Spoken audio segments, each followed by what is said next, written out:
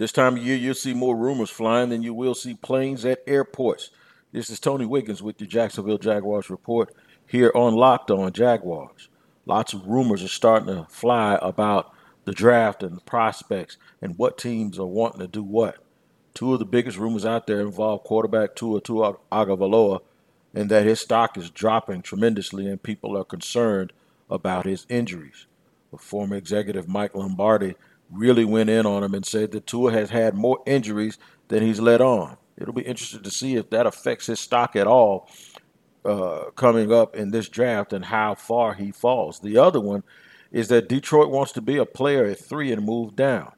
I believe they think that they can move around a little bit and still get the guy who excites them the most, and I think that person is Jeffrey Okudah, the cornerback out of Ohio State. So we'll see if these rumors are as true as they seem. A lot of times there are a bunch of smoke screens flying around, and we always know that.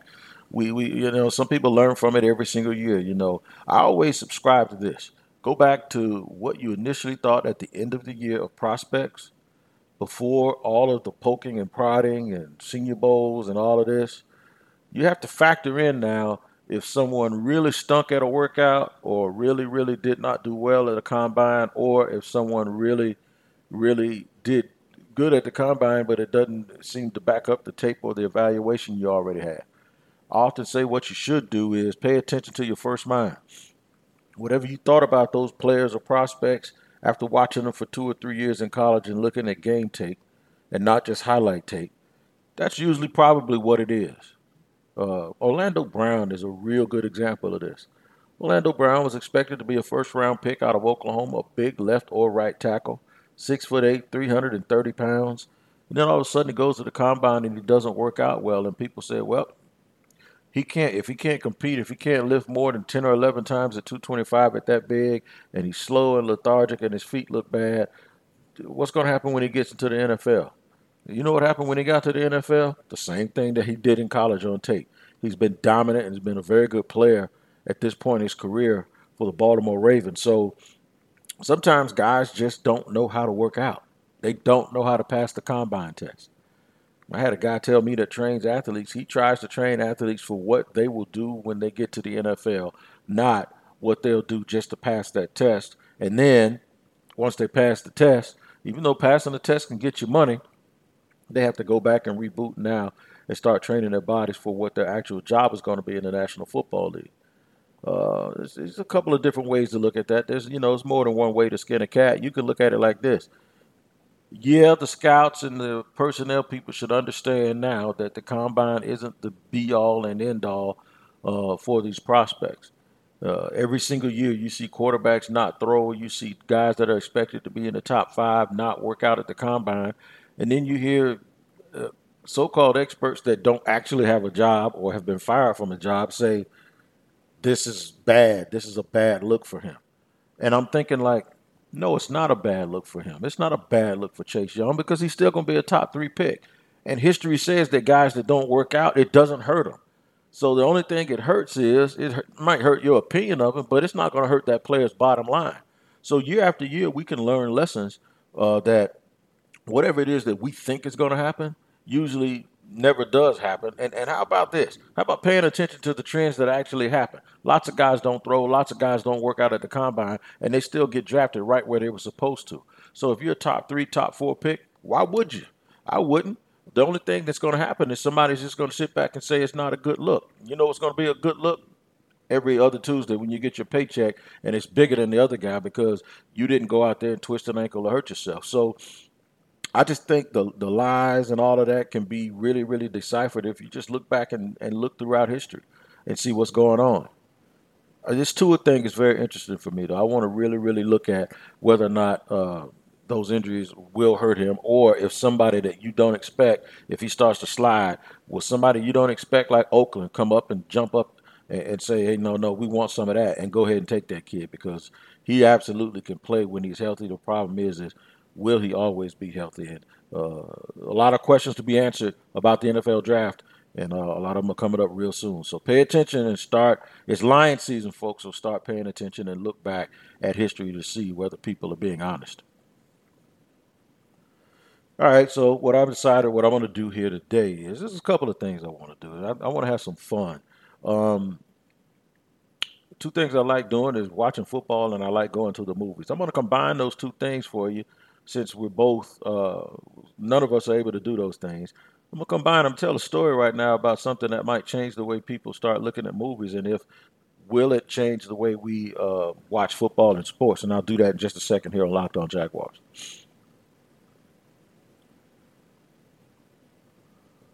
So yeah, I saw this post yesterday on social media that one of the leading movie theater companies in America, AMC, uh, that it looks like they might be shutting down all of their theaters for good. Um, the article made it appear that it was due to the coronavirus and the epidemic and the way business has slowed down. I believe that the movie industry, people going to the movies has changed anyway. And while the coronavirus might have been the last foot in the back and kicking you out of the door, I am a firm believer in the fact that um, one of the reasons that they're slowing down is because there's just so many other things to do with your entertainment dollar. And this was pre-corona. This is for before the coronavirus. I'm a believer that it appears to me that over the years people stopped going to the movies. Heck, I stopped going to the movies as much as I used to. But with this is really a game changer for me because when you look at it, they always talk about box office, box office, box office. And when you have the Academy Award shows and people winning Oscars, and how are they going to determine that now in the future? And I'm not saying that the box office itself is always what determined what won those awards, but I will say that it's one of the things that made movies very popular. Looking at the gross numbers and how much money those movies created. Now you have a lot of stars, and what they're doing is they're making movies that are tailor made for subscription television. Netflix, and all of those other places. So I'm wondering, can we tie this in a little bit to the fact that in the NFL the numbers are down? And I know for a long time everyone wanted to, and this was a soapbox issue if you ask me. People wanted to blame the fact that the kneeling and the whole anthem protest was the reason numbers were down. But then they could not explain to you the very following year when college football numbers went down uh, in a double digit percentile. And the logical explanation is the bigger these TVs get at home, the more high definition these TVs get at home, the more you see people advertising grills and the more you see people advertising watch parties. That's what happened to the games. Sometimes it's just cheaper, it's more fun, it's safer for people to stay at home. And that's when it becomes an issue where these games have to be compelling enough to people to want to tell you that hey, I was there. It's kind of like boxing, and I'll use that as an example. Folks are saying boxing is dead. To the mainstream person that watched boxing growing up, boxing might be dead. Economically, boxing is not dead. Sports books in 2000, I believe it was 2018, when they gave their numbers, the sports books had more money by far bet on boxing than any other sport in Vegas. So when something is making money, how's it dying? That's the thing that I always ask. So what started happening is I noticed the pay-per-view fights. What started happening with these pay-per-view fights was people weren't going because the tickets were too high. And then you'd have one person order it at their home and then you'd have 40 people jammed into, somebody's house watching a 70-inch screen. Okay? So the money in boxing may not have been spread around amongst everybody. It was one or two or three people, or one or two and three uh, networks, or one, two, or three promoters making the money. But the money was still being generated. It just wasn't being generated, widely enough for everybody to be affected. And then boxing is one of those things where you don't have household names the way you do in football. First of all, in football, you see them constantly. You see them on a weekly basis during the season. Boxing, you might see a guy once or twice a year. It's a different animal. But football has started to lose a little bit of its audience, just like the movie theaters did. Instead of looking around and trying to find something superficial to blame that on, one of the things that you can absolutely blame it on is the ability of people to enjoy it from the confines of their home. Football, movies, all of that stuff. So I asked the question to some of my listeners and some of my social media friends. Uh, what's the best movie you've ever seen in a theater? And the one thing I wanted to find out from everyone is, was it sports related? Is the best movie you've ever seen in a theater, was it sports related? Because that's like if you can see a good every good sports movie I've ever seen, I'm not gonna even lie to you, man. I saw it on DVD or something like that. So I love sports and I love movies. I don't want the movie theaters to close. I think it's a good situation. Nor do I want to never go to sporting events again. And I'll be honest with you, I haven't bought many tickets to sporting events because I get most of them for free. I'm comped. Usually I'm working, and it's a difference. You're not there as a fan. You're there as an observer. You're there collecting data. You're there to build shows, and you're there to build content and report the news as it comes. With movies, you're just there to enjoy yourself. So most of the answers I got were not sports related. So that's why I'm not going to start mentioning. I don't want this to turn into Siskel and Ebert here. But I found it interesting though that these theaters are going to close down, and I also find it interesting that they want to blame it on coronavirus when really the numbers were down anyway at the movie theater, and the numbers are down at sporting events. Sporting events don't have the live viewership that they once had. And I asked, could this be one of the ways that uh, everyone gets creative and tries to bring sports back uh, because they understand. Could they encourage watch parties? Could they encourage some sort of live gatherings among small groups where they show what they're watching and the sports comes back? Maybe they could use this as a way to reintroduce or reingratiate sports into society once the coronavirus starts to once we get more of a handle on it. I don't know. But I saw that and it bothered me, and I attached it to sports. And I'm like, well, the movie industry, it's the same thing with sports, man. People have started watching sports from their house, and I think the movie industry, that's what happened with the movie industry because it was so accessible with the internet. If you don't go see it at the theaters, you can see it in 6 or 7 weeks because you can buy it from a streaming service and watch it on your computer. You know, that's a parallel. That's a really interesting parallel, and you have to pay attention to the trends. That things that people can do, and the more comfortable people can be, that's what they're going to do. And I think it's going to end up making some of the prices come down. And really, you have to wonder, did technology or did the movie industry, just like the NFL, have they done some of these things to themselves by having so many ways to create revenue that they spread it too thin and there's not enough people to do everything, so people choose the most comfortable thing. I don't know, it's something to think about, man. I know football ain't going to go away. I'm going to talk about some coaches, some individuals, certain individuals that have really, really drawn the ire of certain folks and really have had a blind spot, I believe, about this whole COVID-19 deal and how important it is to get back to sports. And then I'll point out a hypocrisy about that too, and I'll do that in just a second here on Locked On Jaguars.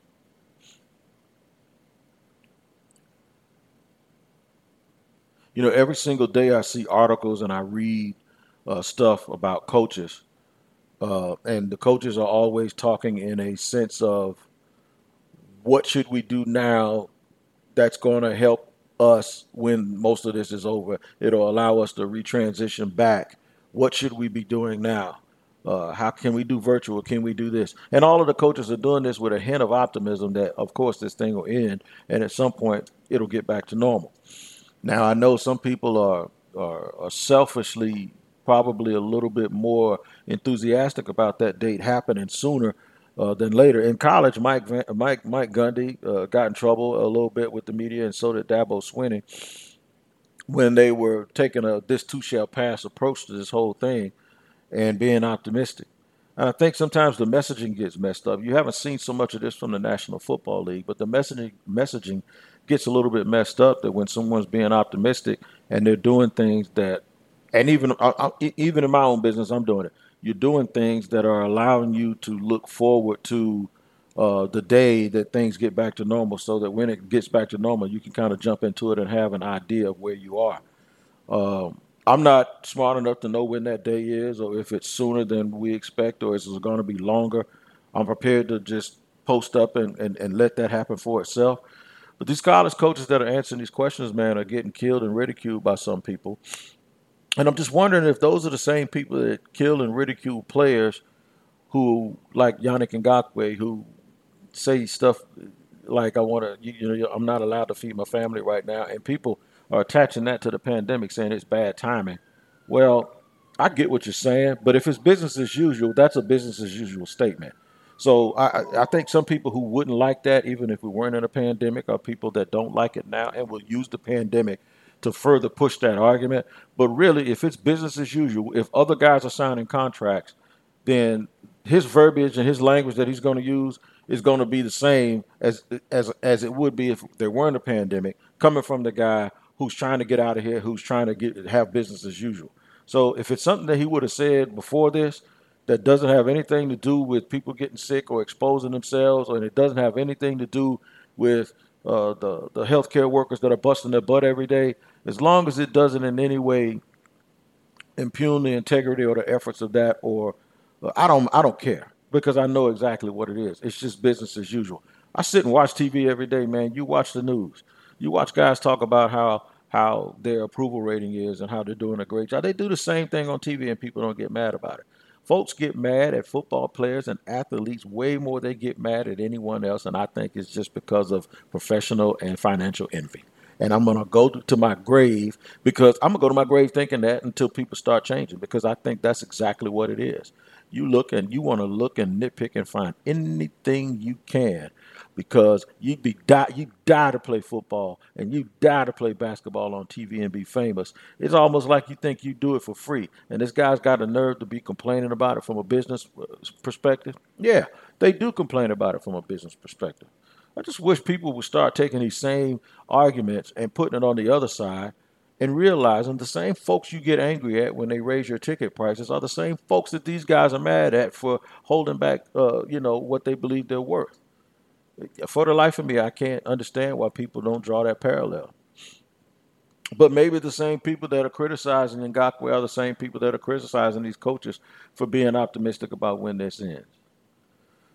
I think deep down inside, we have a lot of uncertainty, but a lot of us are looking forward to when this ends, and a lot of us are planning for when this ends. So sometimes I think, man, you just need to ease up, as long as, and I think in the case of Dabo kind of went a little bit the way he was speaking about it and the way Gundy was speaking about it. I think it made some people upset, because it was almost like they had a blind spot, or they were really, really dismissive as to how serious this stuff is. Know about you, man, but I really, really do want sports to come back. I want my regular movement, my job, and all of that stuff to get back to normal. I don't like teaching online. I'd rather teach in person. But it seems like one thing that we might be able to draw out of all of this stuff is more positivity moving forward, and understanding that everyone has a job to do, everyone is important, and maybe we can all get to the point where we appreciate the efforts of everyone, including the people that we blow the horns at in the parking lots of the games, that don't allow us to park fast enough, and blowing that whistle in our face and not letting us across the street. Man, everybody has a job to do. Everybody has a job to do. And as tough as this is, it's really not that hard to understand that at some point, I believe we'll all get back to life as the way it was and be better for it. Hey, man, it's Locked On Jaguars on a Thursday. Thank you for tuning in. I got a little theater Thursday in there, talking about movies and drawing a parallel between what some of the similarities between movie theaters and stadiums.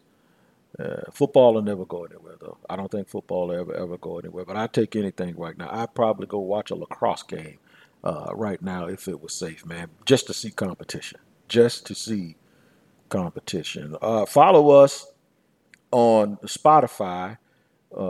Subscribe on iTunes. And tell 3 or 4 of your friends to subscribe on iTunes here on Locked On Jaguars. And network wide, we have a lot of good programming. NFL shows, NFL, Locked On NFL. We have Locked On Draft. We have Locked On Draft Guys. We have Locked On Fantasy Football. A wide network of great programming here on the Locked On network. So you need to check all of that stuff out. Until another day, man, this is Tony Wiggins signing off.